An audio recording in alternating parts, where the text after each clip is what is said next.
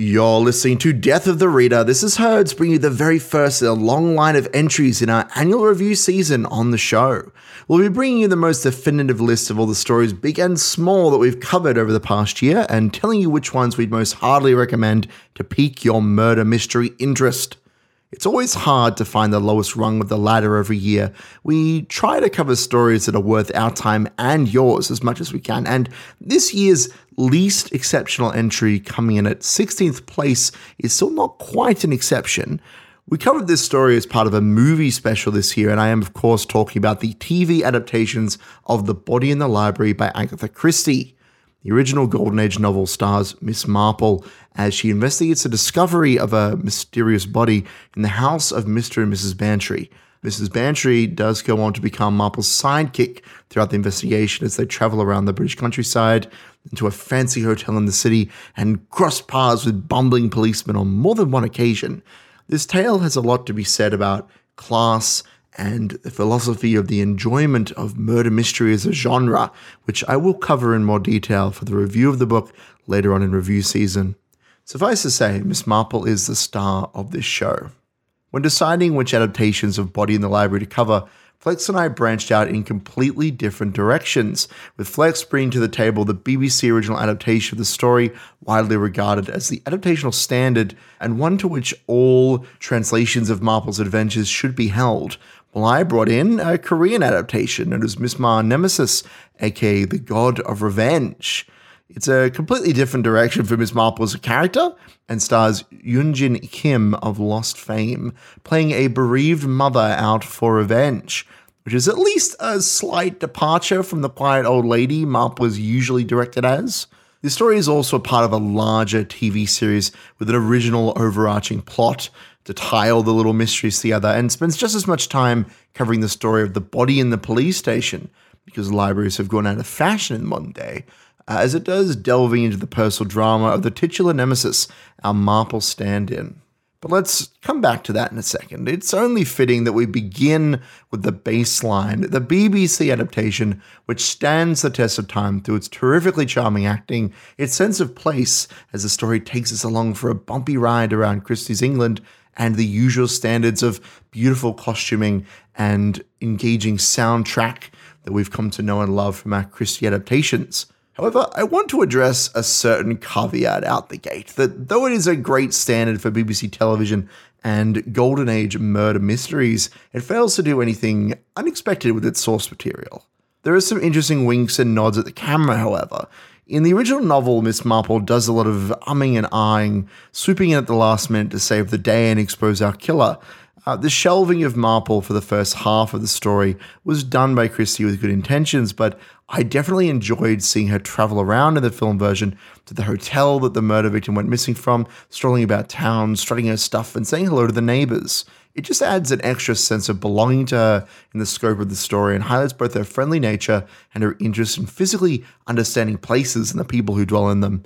There is a particular tongue-in-cheek scene of Marple and Mrs. Bantry in the parlor where they are discussing the dreadful murder using all sorts of ostentatious portmanteau, clearly a joke designed to poke fun at the source material as well as the class of richish country bumpkins that the Bantrys represent in the story. Marple herself uses metaphor as part of her investigative work, drawing parallels between children that she used to observe in the classroom and the adults that she now has to deal with in a much more serious context, pointing out how little the nature of a character changes as they seem to grow older and supposedly more mature, even if we stuff them into fine clothing and call them society. In complete contrast to the calm and collected BBC adaptation, Miss Ma Nemesis is fraught with peril, with a main character who is constantly having the hardest time of her life. If there's one thing I can say in favor of the Korean adaptation, it's that they clearly weren't afraid to break the expectations of the audience. Old Granny Marple is replaced by Ma Ji-won, a mystery writer with a dead daughter, now dedicated to finding who killed her beloved child in cold blood and to take her righteous vengeance. Thus, the show granting her the title of Nemesis. Along the way, she is accosted rudely by several side stories, which make up the bulk of a given episode, with her own personal investigation occasionally being furthered through changing perspectives, for example, through the eyes of her ex-husband, who can tell us his side of this tragic story, as well as through intense emotional flashbacks that slowly over the course of the series unveil the various clues and secrets of the night that Ma had her only daughter taken from her. To go along with this melodramatic premise, Ma is an extremely emotionally vulnerable character, prone to outbursts of anger and desperation whenever her daughter is brought up in conversation, and especially in the aforementioned flashbacks. The series spares no expanse in dwelling on the main character's traumatic backstory, highlighting how her heart has been hardened and how her drive to uncover her own personal mystery fuels her ability to solve others. We selected the Body in the Library story from late in the series' runtime, and though we were still able to follow along, there was definitely a lot of catching up to do in terms of plot.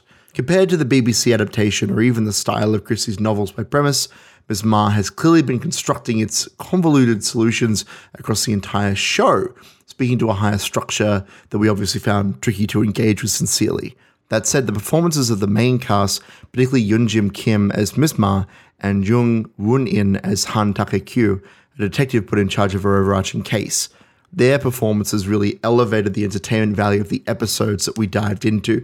Jung in particular is playing a bumbling policeman role, and he knows it, producing a comedic yet sincere character who it was genuinely fun to see rub up against the rest of the cast. Both adaptations we covered on the show had their ups and downs, and it really would be easier to recommend this collection if we weren't trying to show off the middle episode of a TV show, an adaptation that, though high quality, is not quite as remarkable as other murder mystery movies that we have covered on the show previously. And as always, this show only has time to cover about 15 out of 150 stories that we might have covered this year. I would still say that checking out these shows is worth it if you're at all curious of how Miss Marple might fare on the silver screen. You're listening to Death of the Reader. This is Herds telling you to get subscribed to the Death of the Reader podcast on your platform of choice so you don't miss all the other book love from review season. And let us know at Flex and Herds on all socials about your favorite reads of the year. You're listening to 2SER 107.3.